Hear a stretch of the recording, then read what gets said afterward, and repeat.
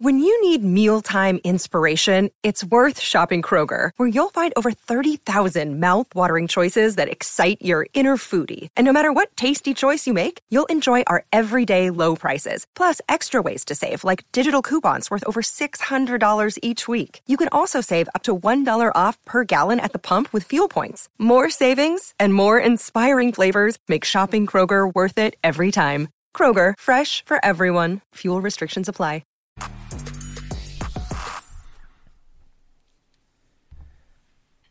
Welcome back to the Grappling Bulletin podcast. I'm your host, Corey Stockton, here as always with Connor Joshin. What's up, guys? How you doing? Man, had an awesome weekend. Lots of jiu-jitsu. Got to do some training. Got to practice some of those techniques I've been seeing flying around at the Curitiba Open, the LA Open, all over the place.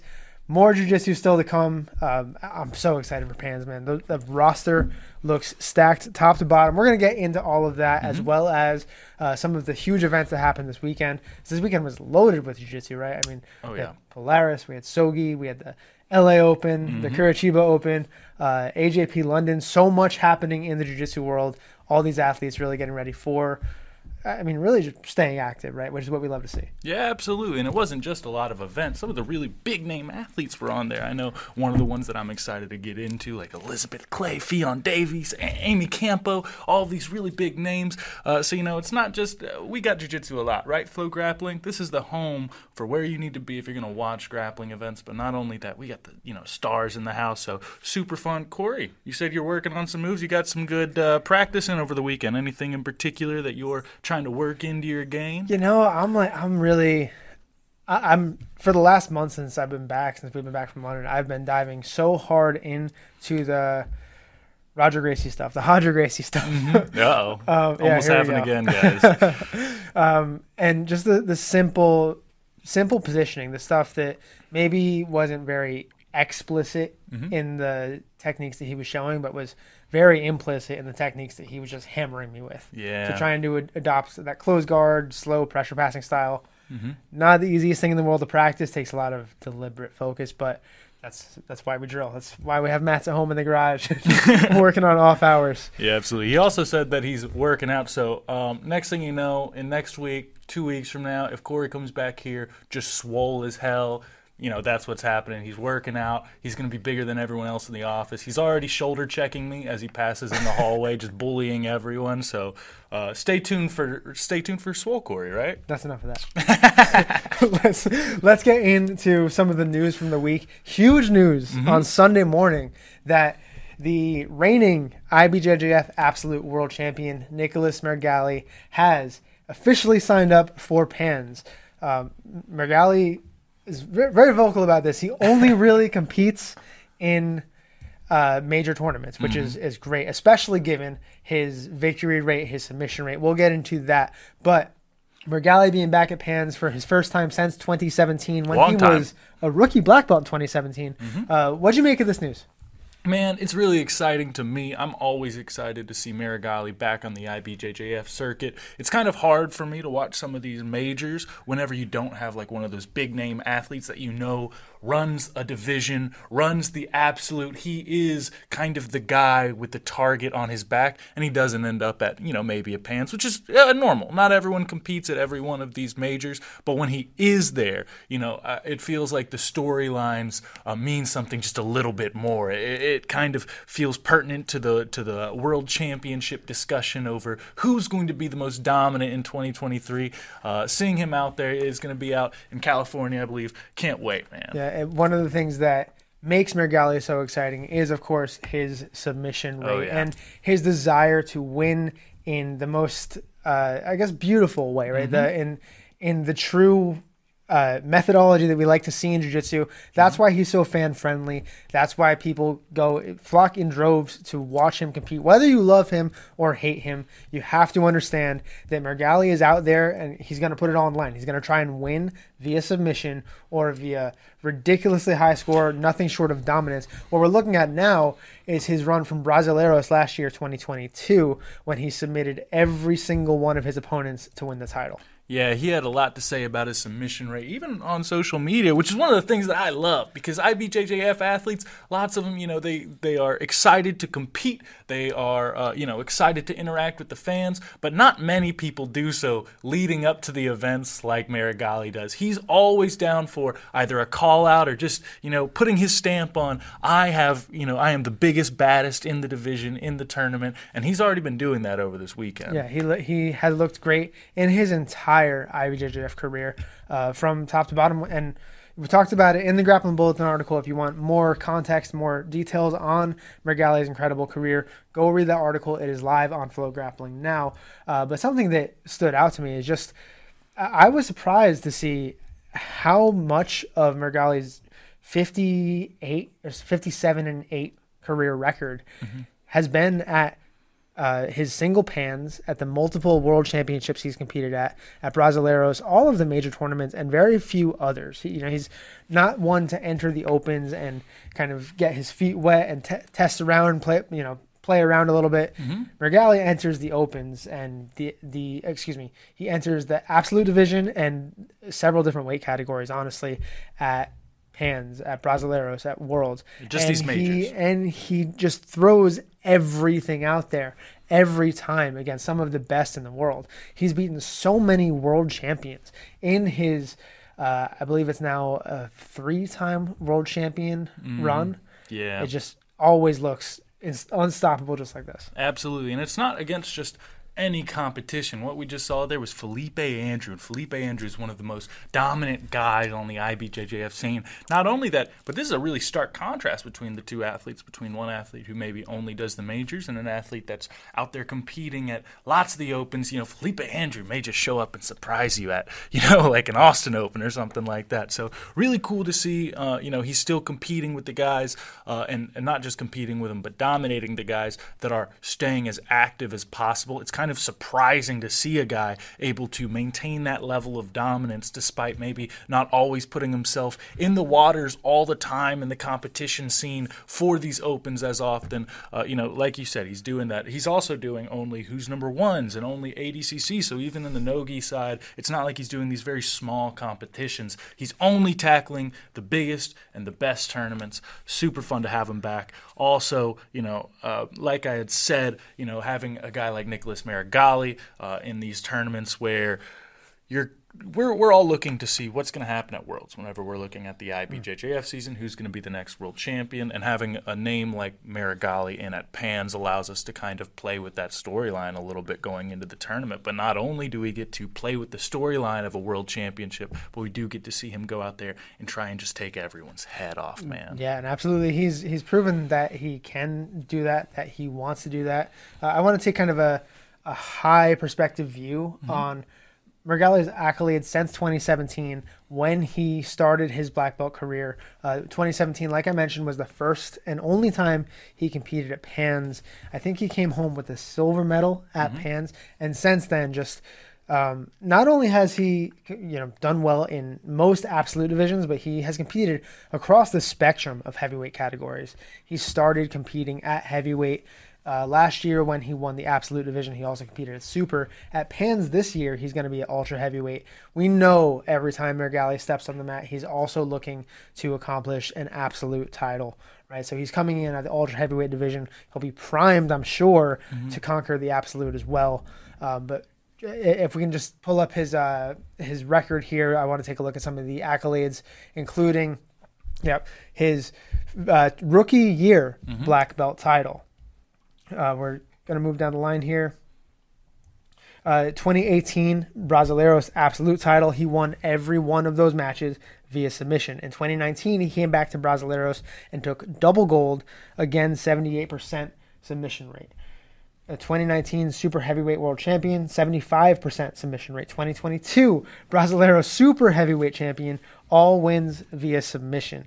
In 2022, he came back to World after that 2021 kind of mix-up where he got double DQ'd after hitting the final in both the weight and absolute championship. He came back to take gold in the absolute in 2022, also taking silver in the weight division. He had 75% submission rate in the absolute and 100% submission rate up until his loss in 2022 at super heavy. In his black belt career, he is 57-8 with a 74% submission rate. Now, Nicholas Meregali, as you mentioned, was right in on this post to remind us that even though it's a 74% submission rate, 92% submission rate in 2022. So, of course, he's climbing. He says that he's trying to kind of correct some of those stats, and what he said was an embarrassing 74% submission rate. Not to mention, Meregali has never been submitted as a black belt. In gi, no gi, in any of the major tournaments, any of the big styles, he has not been submitted anywhere at black belt. And I love that mentality. That is definitely shades of Gordon Ryan, kind of looking at what otherwise would seem as a super successful submission rate and going, that's nothing. That's so sad. I'll make it better. And he even said the same thing about his 2022 submission rate. I just looked at his story recently, and he said, 90% submission rate, 92% submission rate in 2022. I'll do better, guys. I'm sorry. So, I love that, and I think that makes the fit over at Renzo Gracie under Donaher and with Gordon even a better fit. Now, I am really interested because, John Donaher, obviously, he is, one of the most decorated sports in the world, or decorated coaches in the sport. But he doesn't, necessarily have a huge stable of gi-specific athletes or a huge stable of gi accolades. But, one of the things Meregali has been super complimentary of is Donaher's gi game. Isn't that right? Yeah, and John Donaher, of course, a longtime gi coach. We've seen more, you're right, of his accolades as a coach in the no-gi realm with, guys like Gordon Ryan, Gary Tonin, Giancarlo Bodoni. The list goes on. But, of course, John Donaher has released several very well put together instructionals in the gi. He's not just a student of no-gi grappling. He's a student of martial arts. Yep. And I think that comes first and foremost through in his teaching. But great to see that operate at the highest level on a stage like last year's World Championships, where John was in Nicholas's corner, or I'm sure this year's Pan Championships, John will probably be in Nicholas's corner again. Watching the coach-athlete relationship between John and Nicholas in the gi and in no gi is a really interesting dynamic, because Meregali, by most standards, has come to John Donaher as a finished product. But, of course, John is looking to help Meregali continue to elevate, and I think doing a phenomenal job. Absolutely. Nicholas Meregali, not the only world champion registered for Pans for Pans this year, rather. There are in total 17 world champions registered for Pans, from the men's rooster weight to the men's ultra heavy, the women's rooster weight to the women's super heavy. It is a stacked event. I want to get into some of those names and then take a look at some of the divisions that these high level athletes live in for this tournament in Florida, which kicks off, by the way, March 21st through 26th. The black belts take the mat the 25th. Those who have to qualify to compete in the final rounds, the final rounds start on the 26th on Sunday. Yeah, absolutely. And if you're curious how you can follow along, not only are you going to be able to watch all the matches on Flow, but also we'll have live updates articles. There'll be live previews on YouTube and Facebook whenever we can. So make sure, everyone's got work. This is a long tournament. You may not be able to tune in all the time, but stay tuned to all the different ways that you can catch up, whether that's on the Instagram or that's following along with Corey, right? Yeah, absolutely. We're going to be live on the ground, following all of your favorite athletes, making sure you know what to look for, what to watch for, so that you are tuned into the most important news, the most exciting matches, the most surprising results of the event. Let's kick it into some of these divisions, or some of these champions, starting with the roosterweight, the world champion, Taliesin Suarez, coming back to roosterweight, fresh off of a phenomenal performance at Euros. His new teammate, Diego Oliveira, who they've been very close friends for a long time, but now they are again flying the same flag. The AOJ banner will be in at light featherweight, as will Pato's former teammate from Dream Art, Mayhem Alves, down to light feather after spending a couple of months toying around with feather, with lightweight, but he is a light featherweight world champion. He will be returning to light featherweight for this event. At featherweight, the Hokage, Fabricio Andre, coming in a really deep, really stacked division. But Fabricio, I think the only world champion, will be the top seed and the favorite to win, especially following his gold medal performance at Euros. James Millhill-Taylor, up to lightweight. He won his world title in 2018 at featherweight. Now moving up to lightweight, where I think he has a really interesting shot. He's kind of not as much a veteran as some of the veterans in that division, but he is not as much a newcomer as many of the newcomers in that division. So really playing the middle of the pack. Connor, who else we got?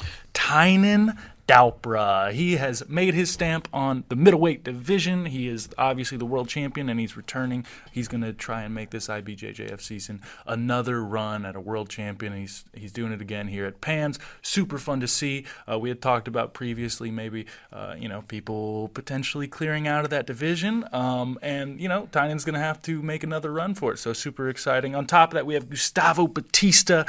He is one of the most pressure-heavy athletes you can see. Always hard to see, one of your favorite athletes, have him maybe early in the rounds, because he can put a stop to just about anyone. Not only that, we got Felipe Andrew, who is not only a world champion, but one of the most active competitors on earth. Eric Muniz, and then Nicholas Meregali. Eric Muniz, obviously part of the Muniz brothers, one of, I think 2021 and 2022's kind of one of those breakout stars that really put their name on the map. And then Nicholas Meregali is Nicholas Meregali. Absolutely. Real quick, I want to run down the additional, the women's world champions that are also coming to Pans. Maisa Bastos, who won the Grand Slam last year. Let's not forget Maisa Bastos, one of the best in the business, right? She won Worlds, Pans, Brasileiros, and Europeans last year. She won Europeans earlier this year. So she's looking to keep that medal streak alive, as is Ana Rodriguez, who I believe won everything except for Europeans last year. At light featherweight, Maisa was at Rooster. At light featherweight, A-Rod bumping up now to featherweight, where she wants to challenge herself a little bit more, going up against the bigger opponents. There she might face, and I want to dive into this a little bit later, but Fionn Davis, the lightweight world champion, who has bumped down to featherweight. So that one really interests me. I want to preview the rest of that bracket a little bit later on.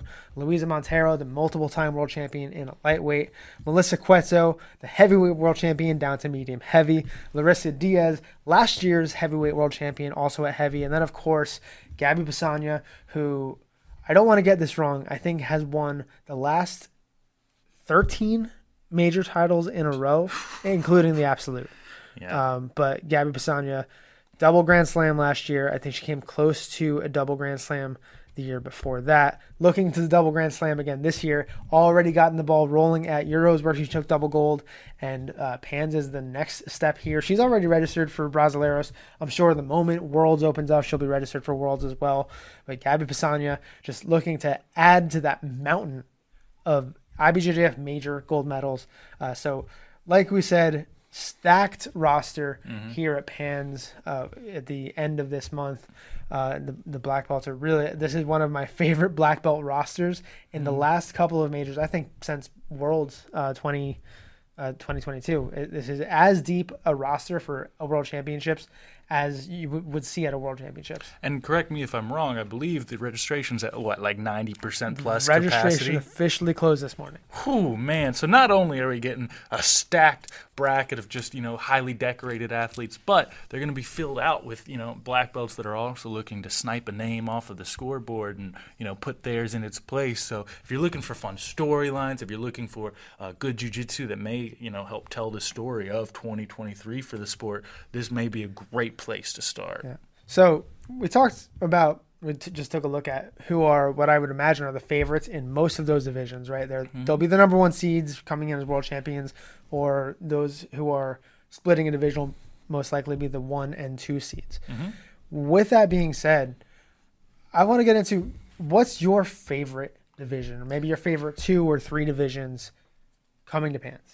Man, there's a lot of good ones, right? So first off, I think I'm going to let you handle light feather, right? Because you've been a fan of light feather, but I do just want to call out that we got Diogo Hayes coming in at light feather. Now, obviously, he's in that same weight class with 2 world champions, Meram and Diego Pato, but he's not in there with Fabricio. Fabricio is up a weight class this time, so if Diogo is able to to capture enough victories to make his way through to the World Championship stage. He doesn't have to close out, which is nice to see. Additionally, I'm a big fan of the medium heavyweight division. In the medium heavyweight division, we have Ronaldo Jr., Elder Cruz, Gustavo Batista, who I mentioned earlier, Jansen Gomez, Wanderson Ferreira, who was 2023 brown belt double gold at Euros, Francisco Lowe, who I know you've been really big on, Sebastian Rodriguez, just an absolutely jam-packed bracket. Medium heavy has got to be one that you have on your radar if you're a fan. On top of that, we got some real good stuff going on, just a weight class away over at the heavyweight. You have your Felipe Andrews, obviously. Felipe Andrews going to be at all of these majors. You have Adam Wardzinski and Patrick Gaggio and Devontae Johnson, Andre Porfirio. On top of that, we have Roberto Jimenez, which kind of stood out to me. Roberto, in 2022, 2023, we've seen him kind of move around quite a few weight classes. At 2022 Worlds, he was at 88 kgs, which is about 195 pounds. At 2022 ADCC, he was at 77 kgs, which is about 170 pounds. And now he's moved up to 94 kg, which is 208 about. So he has a lot of room to flex his weight, which is cool. I'm curious how he's going to come in, if he's going to be a smaller guy in the weight class, though, because of kind of how he flexes up and down from here. But I don't know. What about you? What are you excited for? Yeah, I just want to kind of add to that quickly. Roberto's historically a weight bender, right? He goes from the weight bender's so good. He goes from like 77 kilos all the way up to, I've seen him compete at 99 kilos basically. So all over the place. He loves to enter the absolute division. So seeing Roberto come in at heavy, I think is a good sign of what he plans to do to start the weekend, right? With the absolute division. Yeah. So there's a good sign that we could see Roberto at absolute, and just based on the way he's built, based on his style, based on the fact that he might, be entering heavy, but kind of closer to lightweight or middleweight, you can expect just some wild thrown out of nowhere. We brought this up at the maybe one of the first podcasts of the year, but if you have any doubt as to what Roberto looks like in the gi of late, go back and watch his match with Jansen Gomez from the London Open. Just a firefight. Now, Jansen's one to have that match with, right? Those two guys are just going to kind of unload on each other. But Roberto, even though maybe more recently known for his no-gi pedigree, has one of the most exciting and entertaining and open gi games of anybody in any division. Absolutely. As you mentioned, I do want to jump to light featherweight division. It is stacked. You mentioned the two world champions, Mayra Malvez and Diego Batista Pato. Two of the favorite, let's call them the favorites in the division, right? The reigning and the former world champion. But of course, Diogo Hayes, the baby shark, who surprisingly has not won a black belt major IBJJF world title in his career. Surprising because, of course, ADCC world champion, AJP world champion. He looked great at the Curitiba Open. We'll talk about that a little bit more. But he won that title. I think right now is the era of Diogo Hayes. I think Diogo is at the peak of his game. So even though Mayram and Pato will be his biggest tests, I think Diogo is in the best form he can possibly be since the last time he saw these guys. Now, that's not to say that he is a lock to beat them. I think those are two of the toughest tests in this division, but not the only test in this division. There's also Malachi Edmond, who just recently beat Pato in the European finals, right? So Malachi, another test there. This division's loaded. I mean, we can call out a ton of names. Zach Kina also going to be a test here. He's a rookie, a little bit of a wild card. But the list goes on. I also want to shout out Mario Alvarado, who is also a rookie black belt. Took gold at Pans last year as a brown belt. So there are a couple wild cards, the two world champions, and then the baby shark, who I think is really going to bring some attention. Speaking of featherweight divisions, I know we just talked about light featherweight here, but we talked a little bit about the women's featherweight division. I want to bump up there and talk about one particular matchup, but a couple of other interesting athletes that can shake things up there. How cool would it be to see A-Rod versus Fionn? Pooh, man, that's not something I would have guessed. That's not on my bingo card, I guess I should say, for most of these majors. Fionn won the world at lightweight in 2022. A-Rod won light feather in 2022. They're going to meet in the middle at featherweight. So A-Rod bumping up, Fionn cutting down. I love this matchup.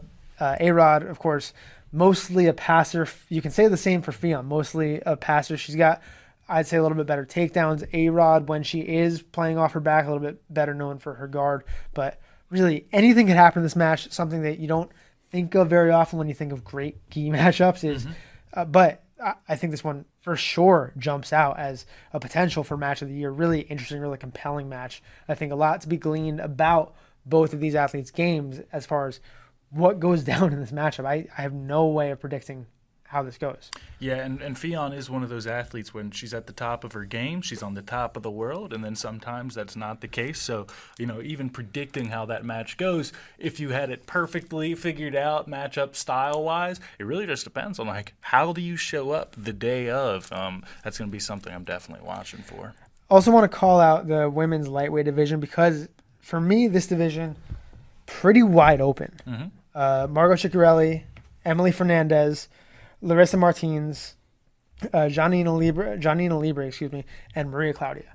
Now, I think of those names, Janina is the most well-recognized after her back-to-back performances at the Flow Grappling IBJJF GPs. Oh, excuse me, Luisa Montero.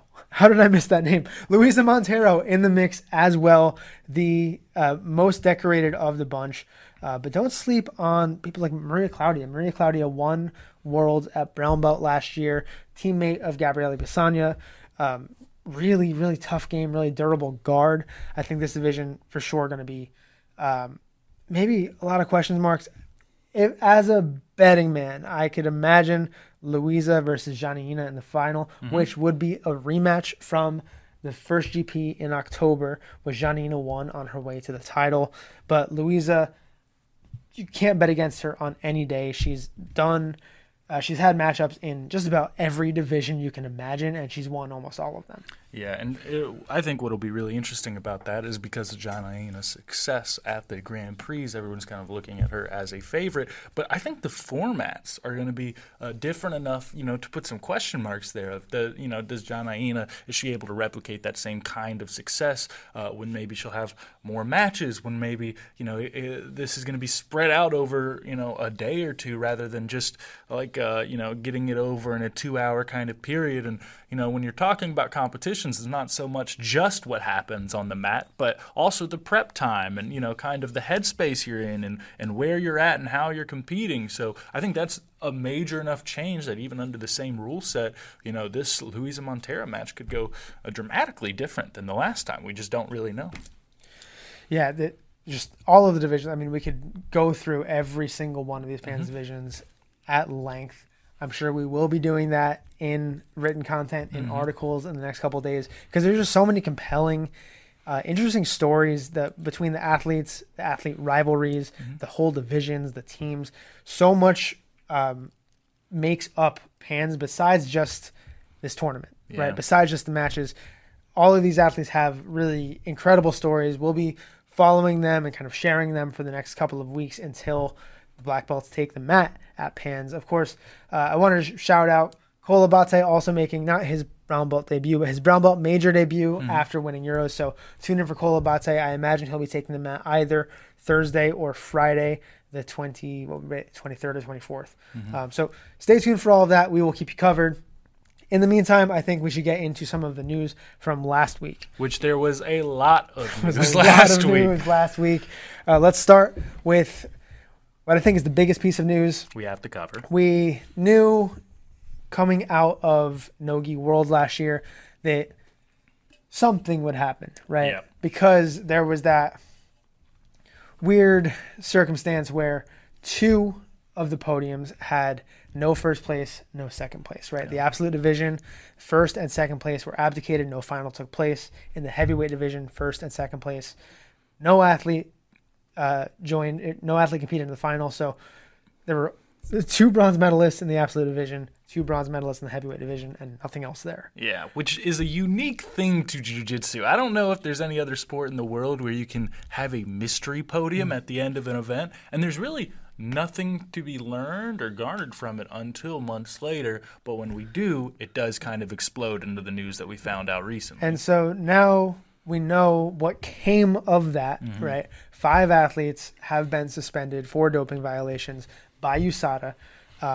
All 5 athletes who received their suspensions are taking 3-year suspensions as a result of testing on or after No-Gi Worlds. Now, it was not all 4 of the athletes who did not attend the finals, nor was it just those athletes who did not attend the finals.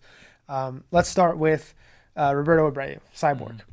Cyborg skipped the absolute division after winning the ultra heavyweight division. He tested positive for PEDs, for illegal substances, will be suspended for 3 years. Now, Cyborg, 42 years old at the time of the competition, on his way to 43. So a 3-year ban puts him at 45, 46 by the time he returns. Yeah, and if he returns, if he does return, you're going to have to question, like, what kind of shape are you in? Are you going to be doing masters, or are you going right back into the adult division? But this is probably the biggest name on the list of just, like, as far as, being most recognizable. But, man, it's unfortunate to see, I guess you say. Yeah, most decorated for sure of the names. Cyborg also very vocal about his interpretation of the presence of USADA there right now. IBJJF is a signatory of USADA. They are in a contract with USADA, and USADA has not just the right but the duty to test at Worlds and at No-Gi Worlds, and IBJJF has not just a right but a responsibility to enforce the sanctions levied by USADA. So, as critical as he may be, those are the rules. Every athlete signs a contract to compete. That's the way it is. I don't want to elaborate too much on that or go too deep into that. However, Cyborg, of course, not the only athlete who received suspension. Henrique Ciccone, who was supposed to be his opponent in the absolute final. Ciccone won the super heavyweight division. Since been stripped of that. Actually, they haven't officially stripped anybody yet. On the results page, I'm sure those notifications have already been sent out. But that is standard operating procedure. Correct. And it's actually part of the fine as announced by USADA in their release is that these athletes have been stripped. Anyway, Ciccone has been stripped of the super heavyweight title. That was his first IBJJF major, his second IBJJF major title. He had also won No-Gi Pans. But Ciccone, a younger athlete, also taking a 3-year suspension, but again, as we said, a major setback. For somebody like Cyborg, who is 42, 43, that puts you at 45, 46 on your return. But even an athlete like Ciccone, who I don't know his exact age, but he's in his 20s. A 3-year setback, 3 years is the difference between a generation of jiu-jitsu athletes. Yeah, absolutely. And not only that, it comes down to how recognizable you are, right? In 3 years, these athletes are having to leverage their brands, not just for, fans and whatnot, but to get on these events and having something like this be a little bit of maybe a stain on the legacy is hard to see. Let's jump on to the next one. Wagner Rocha. Skipped the heavyweight final where he was supposed to compete against Andre Porfirio. Porfirio also skipped. Wagner Rocha refused to submit a sample to USADA, but accepted the 3-year fine that comes with the 3-year penalty, the 3-year suspension that comes with that.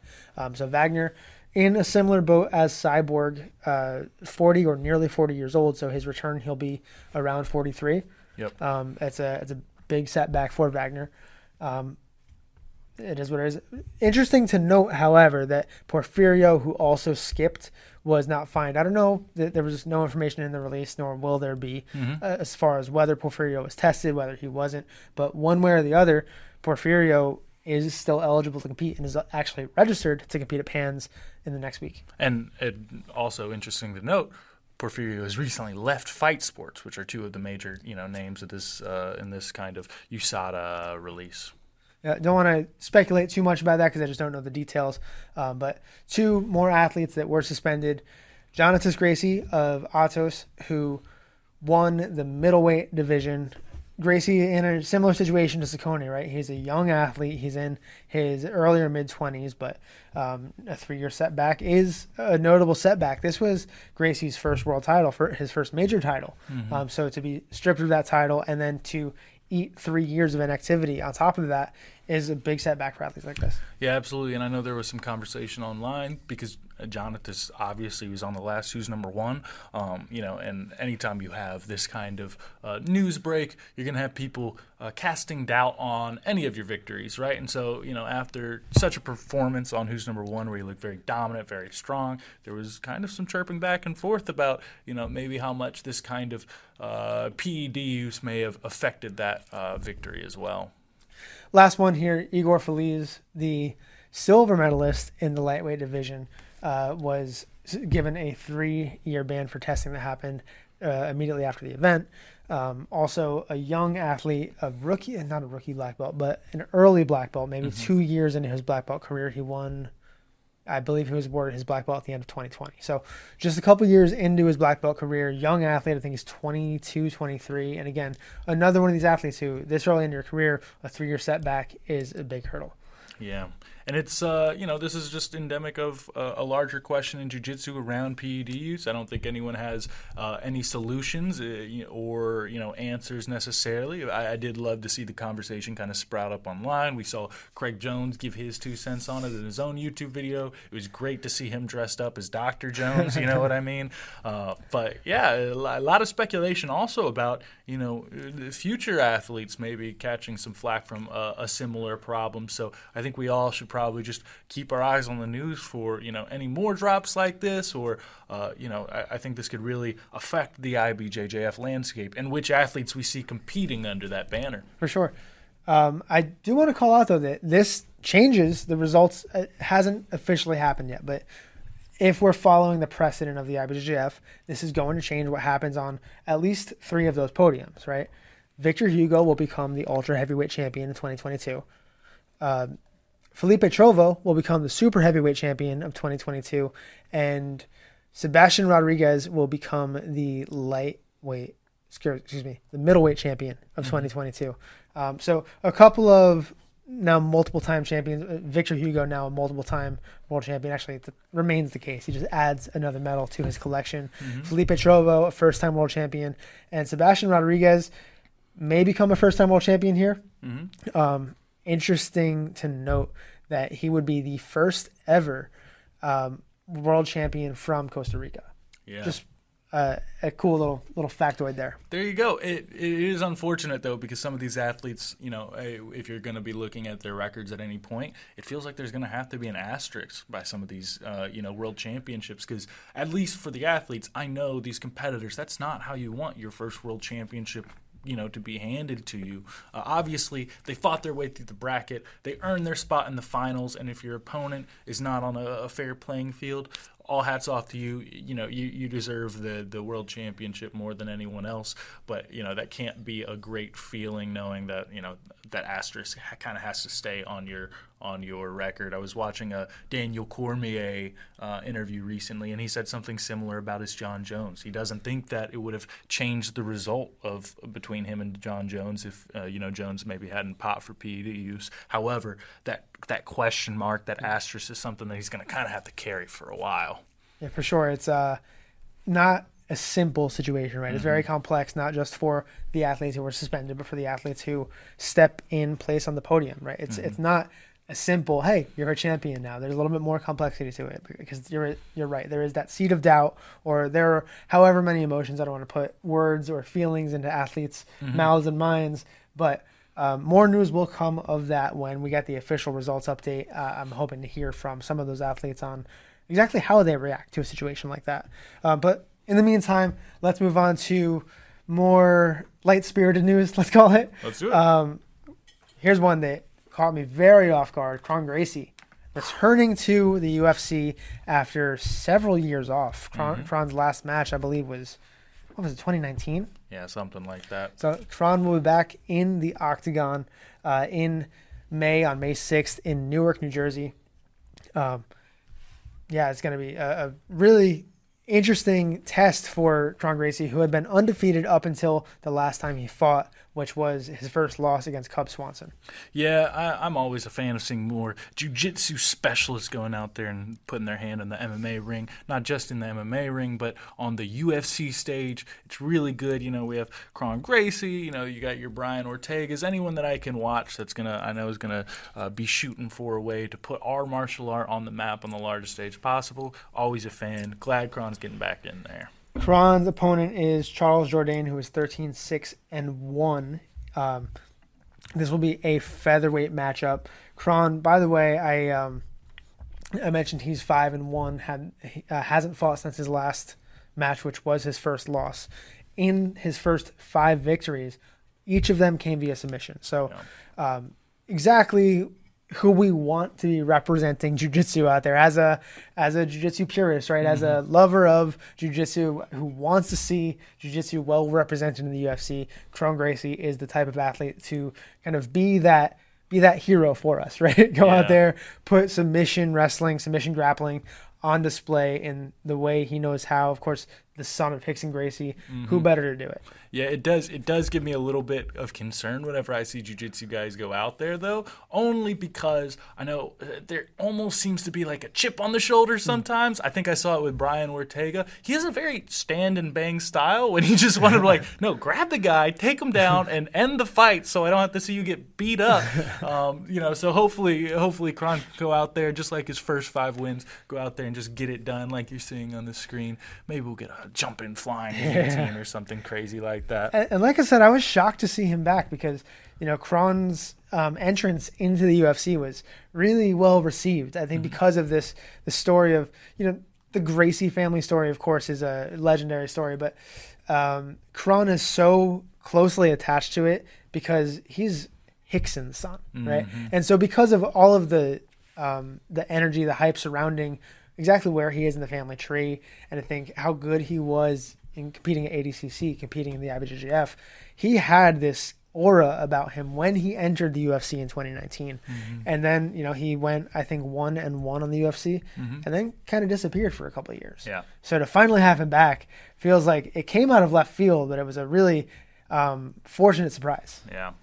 Super fun to see. Kron, you got the jiu-jitsu world at your back. Go out there and get it done, my brother. That's it for the news of the week. But let's talk about some of the action that happened this weekend during a couple of phenomenal events. I want to start with one that happened right here on Flow Grappling, talking about Sogi Winter Wars, which included a welterweight showdown for the number 1 contender spot, as well as a middleweight Grand Prix and a heavyweight title super fight. I want to kick it off with the middleweight Grand Prix, where Enrique Galarza looked absolutely phenomenal. Galarza, a longtime competitor out there on the East Coast on the New York, New Jersey scene, went out and submitted all 3 of his opponents with 3 different submissions. Really looked just dominant. He ended up catching an armbar in his first match. And then here we've got this, I believe this is the match with the... this is the Estima lock. Watch that foot come over. Galarza, and this is the final here against Felipe Caesar of Unity. And Galarza just waiting for his opportunity, catches this Estima lock to seal the deal, wins the Sogi middleweight title. Just anytime somebody can go out into an EBI rules format and submit all 3 opponents in regulation, I've got so much appreciation for that because, there's submitting every opponent, right? But doing half of them or 3 of them in overtime. And then there's getting the job done before overtime is required. And there's just so much more to be said of that. I appreciate that so much more as a fan when I see it. And it's not just getting it done in regulation, which is impressive to see, but because of the rule set, especially, if you're maybe the favorite or your opponent's a little bit more concerned with it, there is a little bit of an incentive for your opponent to maybe let it last till overtime, right? So not only is it impressive because you're getting it done in the time, but you're getting it done in regulation time period when your opponent is incentivized purely for defense oftentimes. So, I think it just adds another layer of difficulty. So hats off to Enrique. I want to take one more look at an Enrique submission here from the semifinal against Nick Damigioni. Really nice mounted guillotine. Let's roll this. He sets it up off of this. I think, if I remember correctly, he used the Dars to get to the attack position, then started just progressing into this really nice high elbow guillotine from the mount. Have you seen much of Enrique before? Is this kind of one of his times of putting himself on the map here? So Enrique was around a lot when I was competing on some of the smaller stages in the East Coast, but he was always, very toward the headline of all of those shows, always winning some of those local tournaments, things like that. But I would say, just off the top of my head, this is probably Enrique's biggest performance to date. Love to see it. And like you said, coming over, looks like he's trying to, got that anaconda transition. I got in trouble once for mixing up a Dars and anaconda. You're right. Which I will absolutely blame Corey for. We all learned something that day. Luckily, we got to do it to all, 800,000 Instagram followers. But, man, really fun to see, Sogi and, all the events going down on high flow. Elbow transition right to the mount. Oh, man. Not even in there. Still working past that quarter guard with the oh, man, beautiful. Still having the foot trap. Doesn't stop him from getting that finish on the guillotine. Love to see it. What else do we have from Sogi? Two more results I want to call out. I think we have one right here. Keith Krikorian jumped up what I'd imagine is a ton of weight. I don't know what Keith walks around at, but he competed at ADCC in the 66 kilogram division, 145. We've seen him compete at 145, 155. This was a 170 pound match for the number one contender spot against Andrew Solano, who was the reigning number one contender in Sogi. Keith his back take mechanics are incredible, and his relentlessness against a larger opponent in Andrew Solano. Keith did a great job of getting to the back. Forget the fact the chairs are here. The chairs will move for me. I'm securing this rear naked choke. Locks it up. No hooks in. Mm-hmm. But that was all she wrote. Keith now in the number one contender spot. He will take on, at 170 pounds, Kenta Iwamoto on their March 6th card at Shogi. So that, for me, is a great matchup. Australia and Asia trials winner in Kenta versus a multiple-time U.S. trials winner, East Coast, West Coast trials winner in Keith Krikorian. Really excited to see what that looks like. That's a couple of months away from now. And one more I want to shout out. We don't have a clip for this, but the adult slayer, Pat Chigoli, came back, defended his title at Sogi against Alex Nemeth. Pat, normally a leg locker, really well known, maybe notorious for notorious is probably a pretty good for his leg lock ability, his leg lock tenacity. Yeah, I don't know. He's obviously very good at it, but I don't think it's him getting leg locks that really makes him, maybe notorious. Maybe it's how he takes the leg off of the rest of the body is probably more closely aligned. But a shout out to him. He did not go back to the well for his win at Sogi. He went to overtime, but not before he showed off a lot of his great standing game, his wrestling. So really impressed to see that he's still developing, right? He's just 16 years old, but developing into a real threat. So more to come, hopefully, from the adult slayer soon. In the meantime, more to recap. Let's jump next to Polaris. Polaris, which was on UFC Fight Pass this weekend out in England. It was not in London. It was in Dortmund, I think. Let's start with Liz Clay. Man, you got to love to see Liz Clay back on the scene in a big way. She came in huge in 2021 on the Fight to Win and Who's Number One scene, taking a bunch of big names. But then it seemed like her momentum had maybe slowed a little bit in 2022. She'd go to the ADCCs and the IBJJFs, and while she was making it towards the end of the brackets, it didn't really seem like she was able to secure the victories when maybe it mattered to get on the top spot on the podiums. But seeing her come out and do so well, she took out two huge names. One, Theon Davies. ADCC champion, got the submission with a toe hold. Not something I'd expect. On top of that, in the finals, then she goes on to beat another 2022 ADCC champion by points, Amy Campo. Now, if you know anything about Elizabeth Clay's game, this bottom game is so dangerous, but to win a points victory over someone like Amy Campo, who's so good at securing, the position and making sure that she's up on the scoreboard, that's super impressive here. Yeah, and this is maybe a little bit of speculation, but also coming from interviews and conversations I've had with Elizabeth, that she was really well known for her leg locks at the end of her brown belt career. At the beginning of her black belt career, she was labeled a leg locker, right?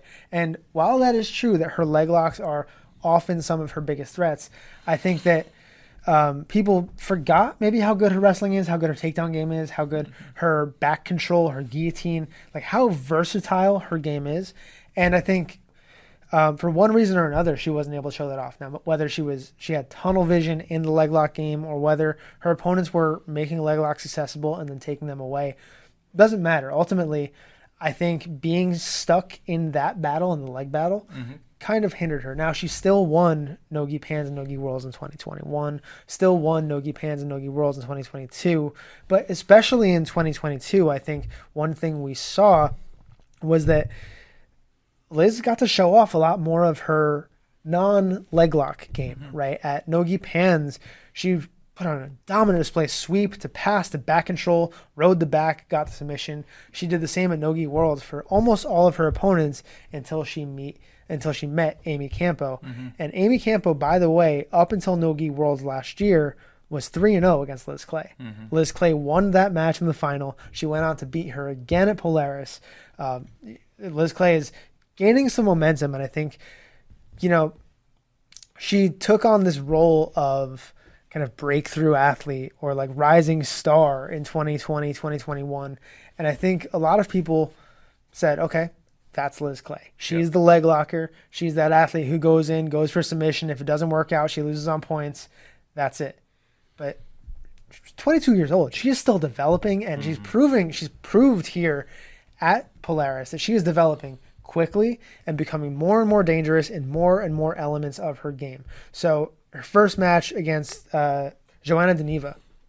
Joanna, by the way, huge credit to her, incredibly durable. I don't know if you saw all of that match, but Liz Clay tried every submission known to man in that match, and Joanna staved off almost all of them. Liz eventually caught a rear mount triangle arm lock, finished that one, but not before some wicked gogoplata, some wicked monoplata, just throwing the kitchen sink at Joanna.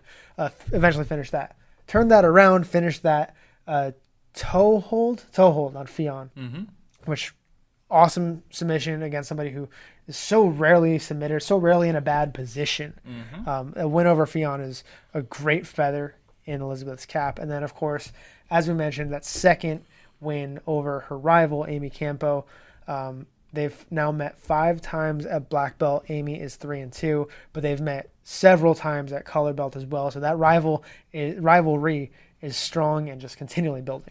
Oh, yeah. And now Elizabeth Clay is $20,000 richer, which makes her 100 times richer than I am. Great to see it. I love to see these athletes getting paid. Yep. $20 in the bank account. So nice. Liz Clay, come up off it if you got some. But love to see it.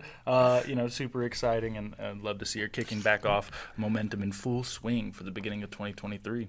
Couple of honorable mentions for the results at Polaris. Go back if you are a subscriber to Fight Pass and watch the Brianna St. Marie versus Maggie Grandati match. Brianna with some really cool Kimura skills. The setup was really nice, the way she isolated the shoulder. She nearly tore what looked like Maggie's arm straight off. Maggie defended it well, showed off her flexibility, showed off her craftiness, but eventually Brianna turned that into a gnarly armbar. Amy Campo had a couple great submissions of her own, including one over BSM. And I think one of the cooler matches of the night, Fionn versus Giovanna Jara. Giovanna competes at several weight categories heavier than Fionn, but Fionn just says, no, I'm an ADCC world champion. I'm a veteran here. You're still coming up. Not today. And put on a real I wouldn't call it a clinic, right? But it was definitely a statement made in the final couple of minutes of those matches. Couple of minutes of that match saying, no, I'm here. You're trying to be here. It's not going to happen today. Love to see it. On top of that, Owen Livesey got a win over Chris Weidman, a former UFC champion and D1 fun match. All-American wrestler. What'd you think about it? They did exactly what I think all of us wanted to see, which was, okay, Owen is a decorated judoka.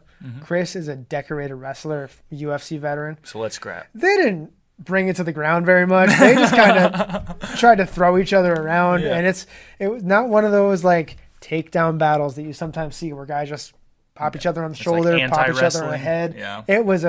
It looked like a wrestling match. Good. Love to see that. Love to see athletes open up. No more anti-wrestling. So we're running out of time here. I do want to get to a couple of results from around the world, starting with the LA Open.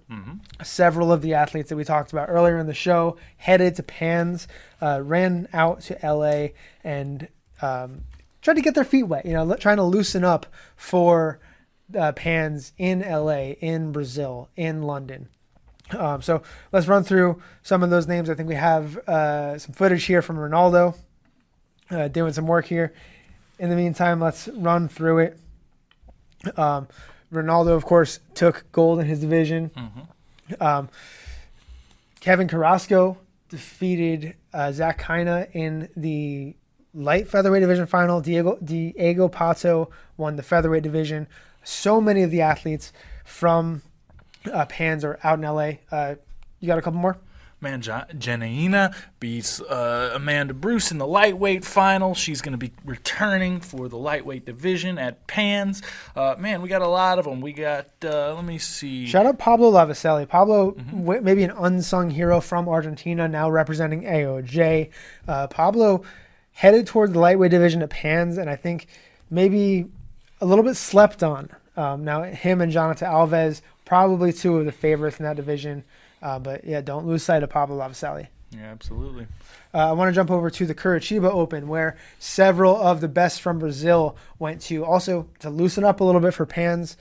Starting with, of course, the Baby Shark. Baby Shark looked great, took gold in the featherweight division down there, as well as in Nogi the following day. Eric Muniz also won. Patrick Gaudio won.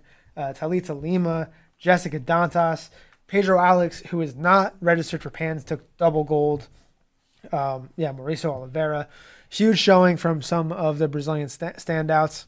That's such a huge group of names. Yeah. Jesus, man. Yeah. And then last but not least, the AJP London Pro, the London Grand Slam. Several of the rest of the best athletes from Brazil headed out to London to collect, of course, Mika Galvão. Maybe this shouldn't surprise anybody. Mika had 4 matches. How many submissions did Mika have? I'm going to guess 4. It was 4, and the final was a 33-second match where he scored a takedown, a pass, and a back control submission in 33 seconds. You got other results here from London Pro? Yeah, man. Not only was it, Mika going out there shooting for submissions and getting those victories, but also Mayram got some. He submitted all 3 of his opponents to win the lightweight division. You got to love that. He's going to be returning for the light featherweight division at PANS. You had Jansen Gomez tearing through the middleweight division. He got 2 submissions over his opponents, scored 21 points in 3 matches. He's going to be in there at the heavyweight division.